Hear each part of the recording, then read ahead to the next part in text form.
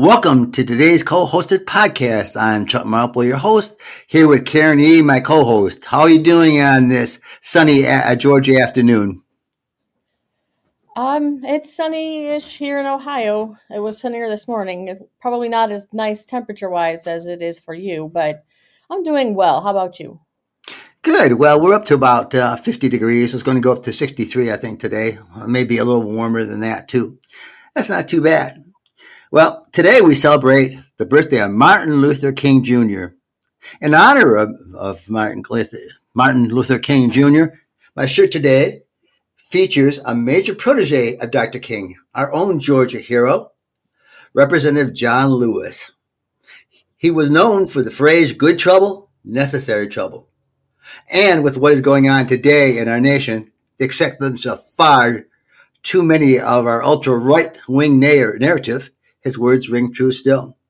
Let's take a look at some of those faithful words this man of peace and justice shared with the world. Almost exactly 60 years ago, Reverend Martin Luther King Jr. proclaimed in a momentous speech in front of the Lincoln Memorial, 100 years after the Emancipation Proclamation, and in his words, he said, "The Negro is not free.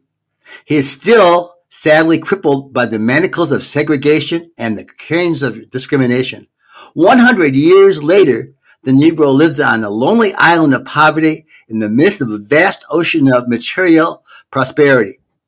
100 years later, the Negro still languishes in the corners of American society and finds himself in exile in his own land." He continued to talk about how independence and the Constitution, but that promise was, and even today, has not been fulfilled. We still see attempts to limit black and brown voting in many of our former rebellious states, and the lack of economic and educational hope for far too many. This lack of hope leads to much of the violence we see in cities today.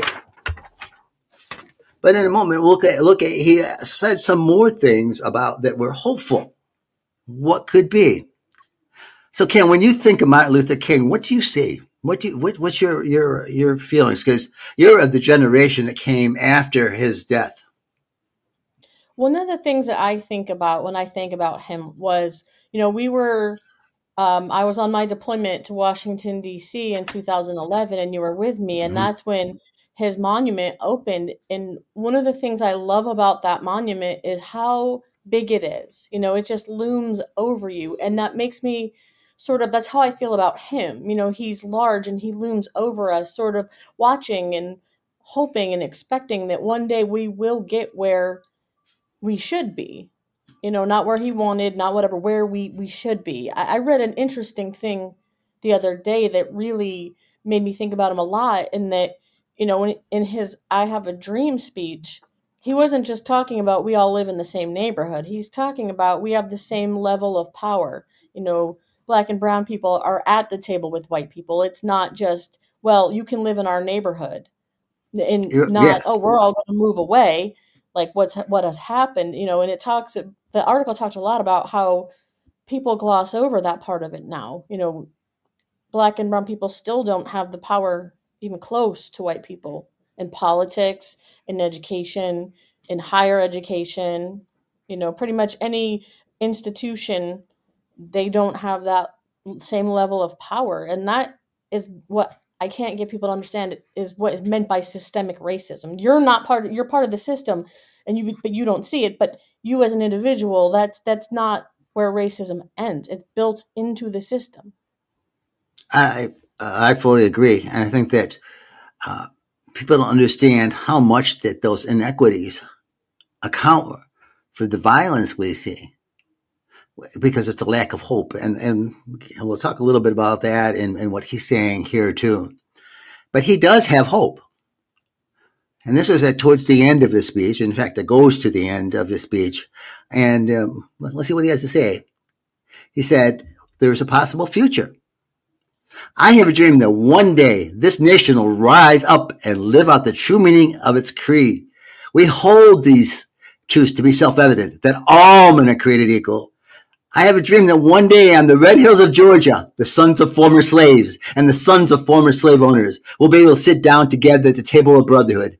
I have a dream that my four little children will one day live in a nation that will be judged by the color of their, not by the color of their skin, but the content of their character.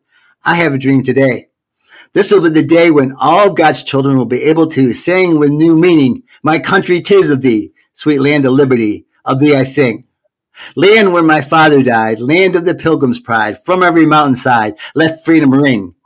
And if America is to be a great nation, this must become true. And so let freedom ring from the prodigious hilltops of New Hampshire. Let freedom ring from the mighty mountains of New York.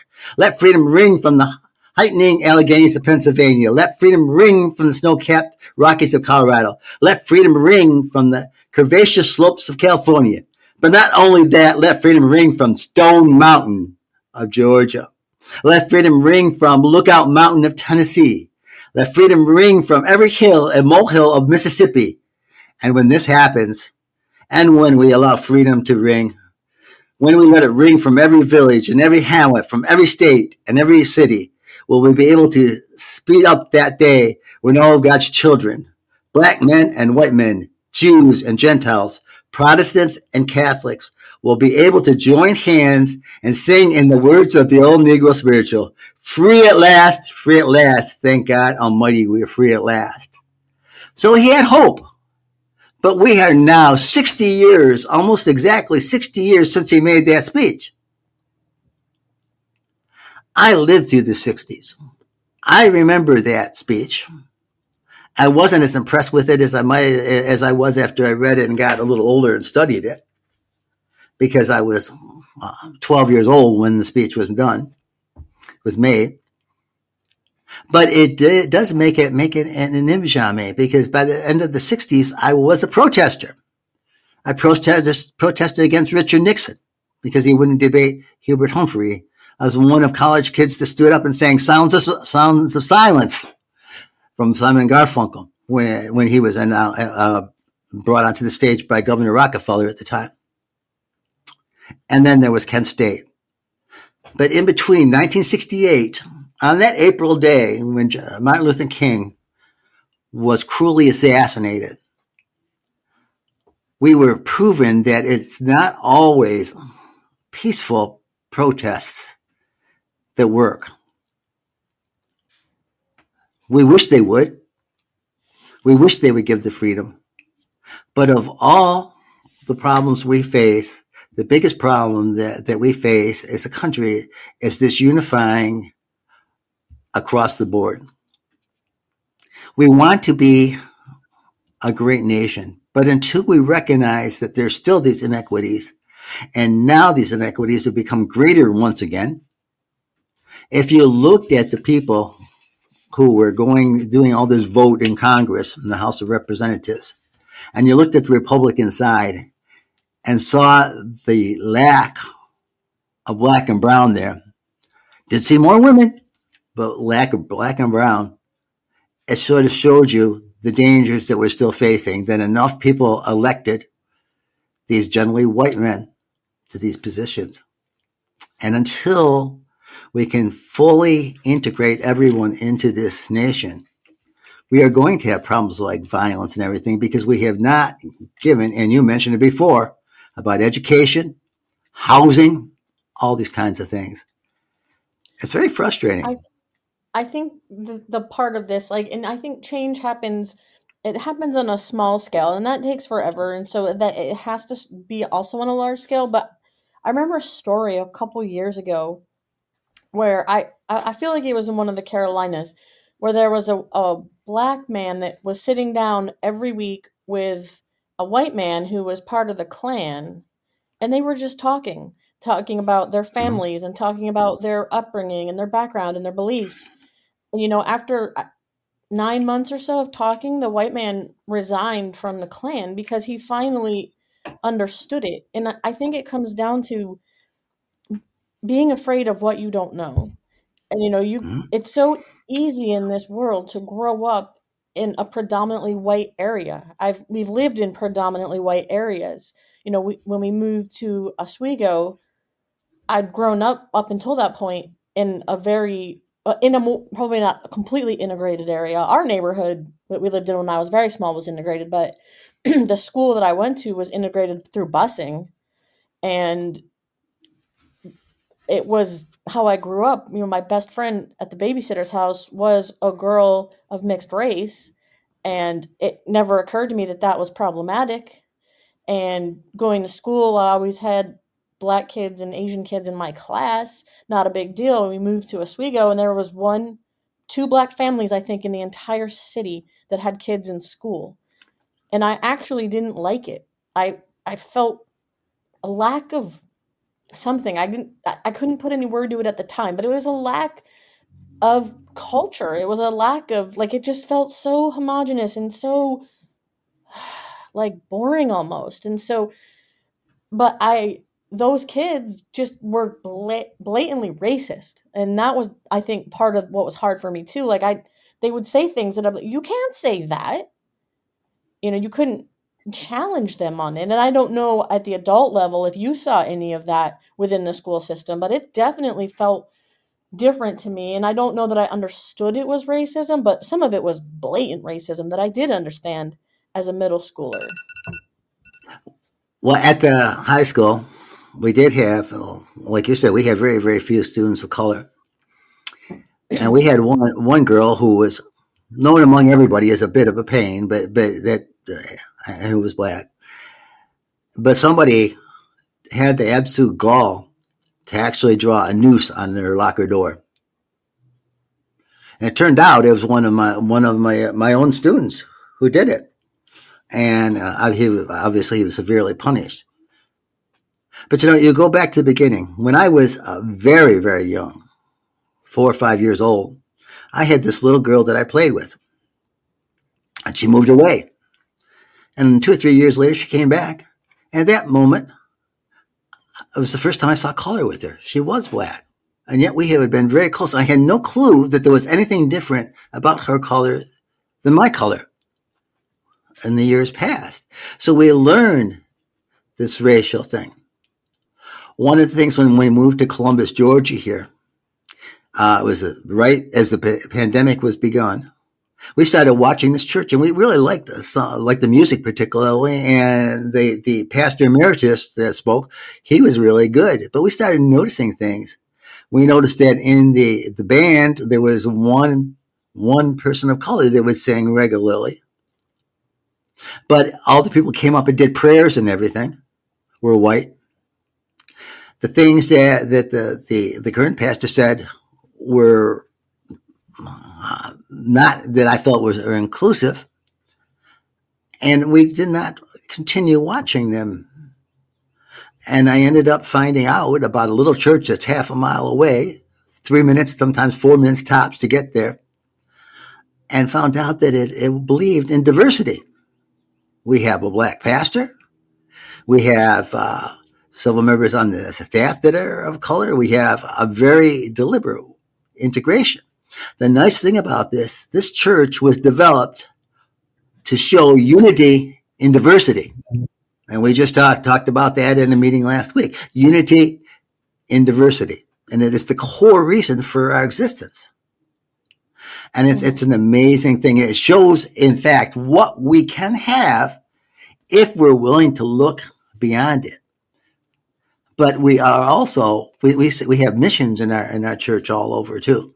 And we have missions within the community and missions outside of the community. And we are pushing this mission and this reconciliation, if you want, that we have to have. We have to have this discussion. Martin Luther King's point was making discussion.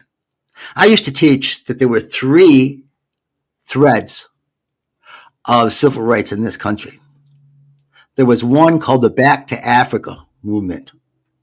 And that was somewhat big. Lincoln was actually pushing that kind of thing. Because he thought it would be better off for many of the former slaves to go back into their roots. Not necessarily the greatest thing for them, but that was consideration. And earlier, Liberia was bought by anti-slavery people as a place of freedom, and that's why it's called Liberia. But this was even before the Civil War, Liberia. But it was these thing of it. Marcus Garvey was the big one to push back to Africa in the 1920s. Then there was together with the white man in the system. And a man by the name of Booker T. Washington, you may have heard of, was this one that they thought together. He was one of the founders of the NAACP. And very, very much felt that this was the way to achieve the integration. And there was a third movement, and it was non-reliance on white people. And the most famous beginning person of that was W.E. Du Bois. He was a very interesting man. He reached his heyday in the 30s, and then he was accused of being a communist and some other things on there. But he said that it's most important for black people to support each other.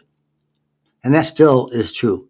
Unfortunately, there's not enough white people that can offset the really negative people who are afraid of losing the privilege that they have. That is the fear. Again, every immigrant group that came to this country, because they looked like the dominant group at the time, because they looked like that, they ended up setting themselves, and initially it's because of slaves, and then as time went on after emancipation, the Italians would come in and they'd have a real hard time, but because they could adapt and blend in, they did it. So every group worked on setting itself above the freed slaves. And that is a sad thing. And it's more than just that. Like, as you were talking, one of the things that I hear people say, and it is 100% true, that everybody alive right now, we had no part of slavery. We had no part of it, but that doesn't mean that we don't benefit from the system in some way. But the thing that strikes me is it's not just slavery. It's I forget the doctor's name, but the father of modern gynecology did all of his experiments on black women with zero pain medication because he felt that they couldn't feel pain. Then you have the Tuskegee stuff with different things that have been tested and done to them as a group. And I don't understand how anybody can learn about these things and not be angry that it happened. And that feeling, that pulling, that horrible way you feel inside, that's not guilt.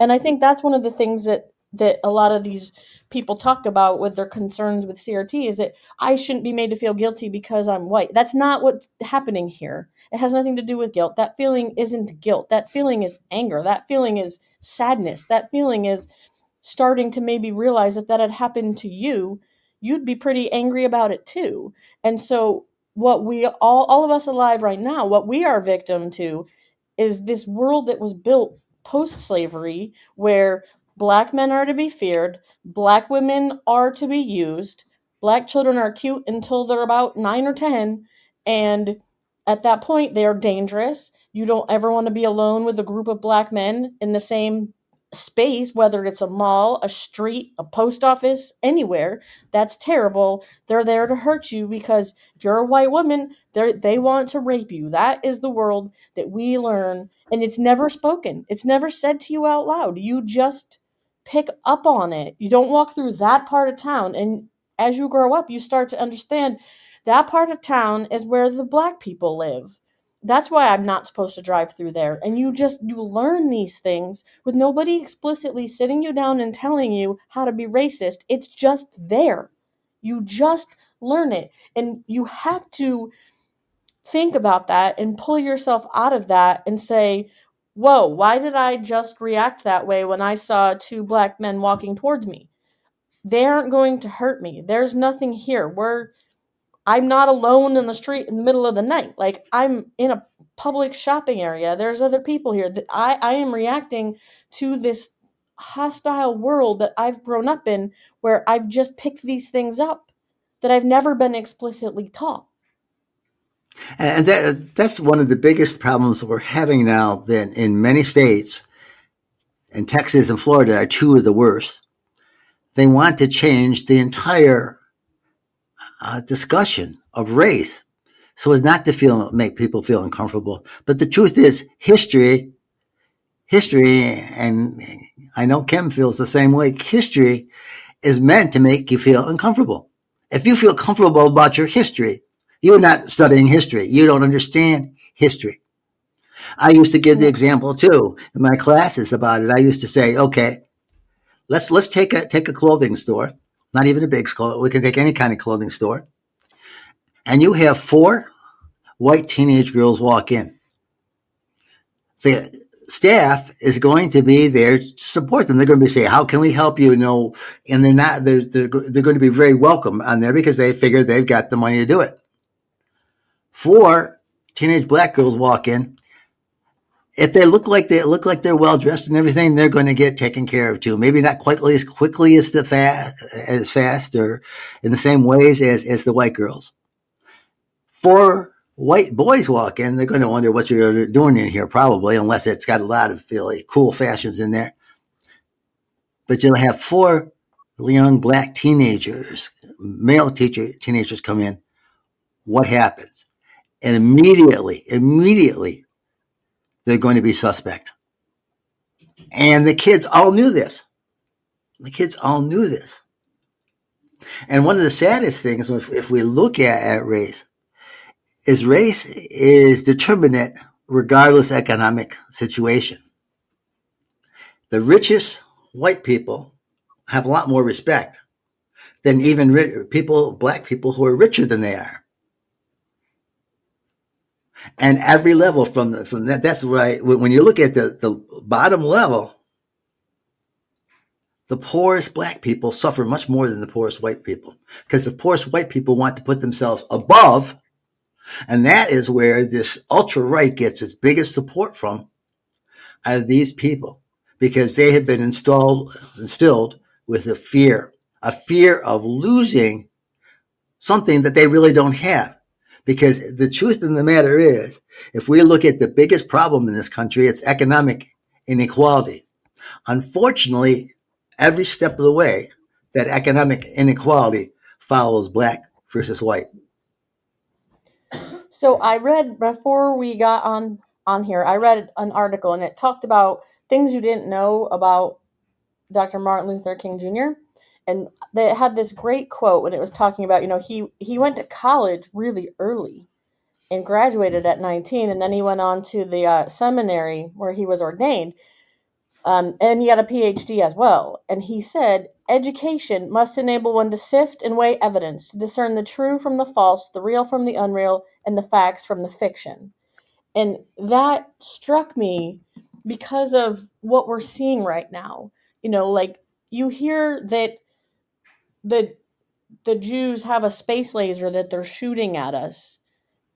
Anybody that believes that, or that we get bad air from China and we send them the good air, you have to be able to look at that and say, this is complete and total nonsense. But if you've been homeschooled and your parents didn't believe in evolution and they kind of avoided science other than what you could find in the Bible, you might find yourself thinking, oh, that makes a lot of sense. The wind blows it to China and the wind blows it the other way from China. So that really struck me. The sad thing on that is that person who said about the bad air was considered by many to be a hero from his sports exploits. But the truth of the matter is that he was used to illustrate almost, and he showed something to reinforce stereotypes of the people who actually supported him. Of the smiling, the Uncle Tom, if you want. I always felt that the way he was approaching race issues was he was minimizing and that much not reflecting the reality that his own race, his own community was facing. Thankfully, he did not get elected to the Senate, but it was closer than it should have been, because he was supported by the worst in the state. I mean, there's some people voted for him just because he was a Republican. It had nothing to do with race. It had nothing to do against race. It was just, he was a Republican. He's a Republican nominee. We're going to vote for him. That's one of the problems that we face in the South and other states, Midwest as well. Well, if we get back to Martin Luther King, Martin Luther King's beginning was a very modest beginning. He became a minister like his father. His father was the lead pastor at Ebenezer Baptist Church, as he later became, and as our own Raphael Warnock is today. But he, after his seminary training, all this stuff, he went to Alabama, and he was in a city called Montgomery, Alabama, and he was with the assistant pastor at a small church there. And some of the parishioners in this church, it was predominantly a black church, used to get upset with him because they felt that he was talking more about the nonviolence and talking about Gandhi than he was Jesus. But then we get up to, he was one of the big leaders of the Montgomery bus boycott. That for one time in this nation's history really showed the economic power of black people. The bus company almost went broke in Montgomery when that boycott appeared. Black people refused to ride on the Montgomery buses until they allowed black people to sit anywhere on the bus. So it showed the economic thing on here. The problem is the economics are still in favor of white people. And it's sad that we have to even say that. That goes back to things like Bruce's Beach that we've talked about over the last year at times, and, eminent domain, stealing land from black business owners, and people refusing to sell land to black business owners or somebody that wants to start a farm. It all ties in to, post Civil War segregation, all of that. Like, oh, you boys can go in the back door sort of thing. Like, basically, we don't want to see you. And even if you go further back than that, in the beginning of the 20th century, with what happened in Tulsa, and I read about another same almost exact thing happened in Florida around the same time, multiple times where these communities of people came together and they were thriving and they had everything that they needed in their own community, and except a town hall, and they had to interact with white people in some places, and white people always found a way to ruin it. When they had everything that they needed to be successful, white people had to go burn their houses down, burn their businesses down. Well, that goes into the periods of time. If we look at when the greatest dangers of racism came out, they came out in times of black success.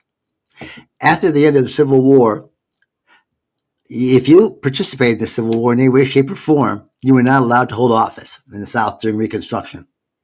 So blacks got primarily elected in all the legislatures of the rebellious states except for Tennessee, because Tennessee was reconstructed early on. So, and what I had learned about in my time in the beginning was that they were terrible. They didn't accomplish anything. They just didn't know what to do to govern. The truth of the matter is, some of the greatest progressive actions occurred from these black legislators, and they were good for everybody. But because of the racism, because of the prejudice, because of the former leaders of the South, what was formed? The Knights of the Ku Klux Klan. We go forward to the early 20th century, the 1920s. One of the most popular areas for white people to come to was Harlem, because it had the best music, it had the plays, it had all these wonderful people. And as long as everybody else was doing okay, it was okay for these black people to be doing okay too, even though they weren't going to have everything else. Depression hits, boom. And so many people from the South, so many black people moved from the South to the cities And it changed the whole complex of it. And all of a sudden, Harlem became one of the worst areas to be around in for white people because it suddenly became ignored. It suddenly became ignored. And again, Tulsa, that Florida one you talked about, are the same thing. You had thriving businesses, but when the least little provocation happened, we can't have them N-words. We can't have those N-word people being successful and us not. That is, there's a economic jealousy in there. And and I can take it even to give an example how fast we could turn on somebody. Same thing was the Japanese during World War II, before and during World War II. Japanese would come here. They started out working hard and they were able to be successful. And the next thing you know, when the war started, all of a sudden they were attacked and put in concentration camps in their own form of slavery. Not as bad and as long as black. As we said before on this forum, we've had slavery in this country longer than blacks have had non-slavery in this country. We had Well, 300 plus years. if you look at the prison system and how there were states that pretty much anybody that was arrested could be forced into labor, that's a form of slavery. Mm-hmm. And well, you get to that whole point that black people are more likely to be incarcerated for the same crimes as white at every level. Again, like economic, every level. The poorest blacks are going to be in prison at a much greater rate than the poorest whites. And each level as we move up, it still gets to be that. At the very, very top, the billionaires and the few billionaires, they're relatively safe. But for the most part, every other group suffers on that. And a good portion of it is non-violent crime. The single biggest thing that we incarcerate black people for are drug crimes. And why are they doing drugs? Because it's a way to economic success for them. As well as putting their frustrations away for a little while. Because Mm-hmm. again, we go back to one of the things that Martin Luther King talked about, and that's hope. When hope is dashed, and if you look at some of the other speeches, you will see that talking about hope. When hope is dashed, what do? You rebel in different ways. There's a horrible book called The Invisible Man by Ralph Ellison that talks, it's semi-autobiographical. It's fictionalized biography, if you want, and it talks about the thing when a black person who was given a chance to go forward at the whim of white people didn't follow the mode, the direction that he was supposed to. What happened was that the person who had given to him, he had given him a note to take to people as a recommendation. And it turned about that basically it said, keep this boy running, to punish him for trying to be real. And it's a terrible book. If you want to, I don't recommend it unless you're going to be depressed. Don't read it. But it's standard in a lot of courses in college as well. You know, when Martin Luther King died, I was actually had a girlfriend from North Syracuse, New York, and I got on the phone with her, and she couldn't believe I was upset about it. And she used that word, the N word, about it. It's just another one. And I'm like, huh. Here's somebody I thought I knew. We had been going out for a long time, and I thought I knew her, and then that just turned out. We didn't last much longer. We broke up that month, anyways. That was not a major. That was not the only part, but that was part of it too, as I look back. Yeah. But we see this. We see Martin Luther King looked at what we could be. Sometimes that could be can happen. We looked at Desmond Tutu and no, I can't think of the guy's name that's in prison. You probably remember quicker than I do. In South Africa Nelson as apartheid. Mandela. Nelson Nelson Man- Mandela. Nelson Mandela, who had been in prison for a long time. They were able to change the system and make a difference on there. And that was the kind of the hopes that Martin Luther King said we could be. But here we are 60 years later, and we're not there. We're not where we should be. If somebody would have told me that we would still be so far behind after all the protests that we radicals did, unfortunately, a lot of these we radicals are radical the other way. They're ultra right now. I would have been very saddened because we thought we had accomplished something. We thought we had, with the Civil Rights Act and the Voting Rights Act, which the Voting Rights Act has been so minimized by the Supreme Court that's almost not there anymore. Again, good trouble. Just John Lewis talked about voting was his key thing. We just, it's frustrating. So listeners, on this Martin Luther King's birthday, think about what he said about what was the reality, which for many Black people today is still the reality, and what he said could be. And think about how we can move forward and make ourselves a better nation. And this is one way to do so. It's probably the most important way. Any final thoughts?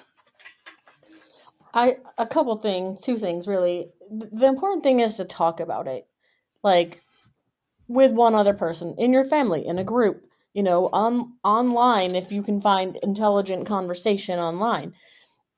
Talking about it helps you see other point of views. It helps you get your thoughts out. Read. There's so many good books that you can read and learn about the past and learn about where we should be headed, and work through your own unconscious bias. Like that's the big thing, is just get these teachings that you picked up along the way out of your system.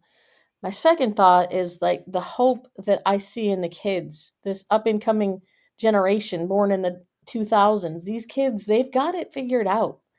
They've got friends of all colors, flavors, types. Like I hear them talk about cultural appropriation in 4th and 6th grade. Like they get it. They see it, they know it. They're just friends with people they like. They don't worry about color. They worry about who likes the same types of things they like, who shares stickers with them, that sort of thing. And so I see kids today growing up so much more enlightened than I ever did, and so much more aware. And I think there's a lot of reason to have hope that as they become adults, that things will get better for everybody, but especially for black and brown people. I hope you're right. It's frustrating for me, as I said, from what I had hoped as a teenager and early 20s person, and what we've had come as a reality. The problem where I see the frustration, my own frustration, is living in the South and still seeing the legislators refusing to face the reality of history. I don't think they have any right to take that away from students. I think we need to understand where we become. Does that make us any less a great nation? No, it does not. We are a great nation despite our warts. So thank you, listeners, on this day. I'll have this posted this afternoon. I'll do this a little faster since it's on me on this day. God bless you. God bless this great nation. God bless our leaders, and the good ones need all of God's blessings out here. God bless and protect our troops where they are. Have a great afternoon. Love you all. Bye.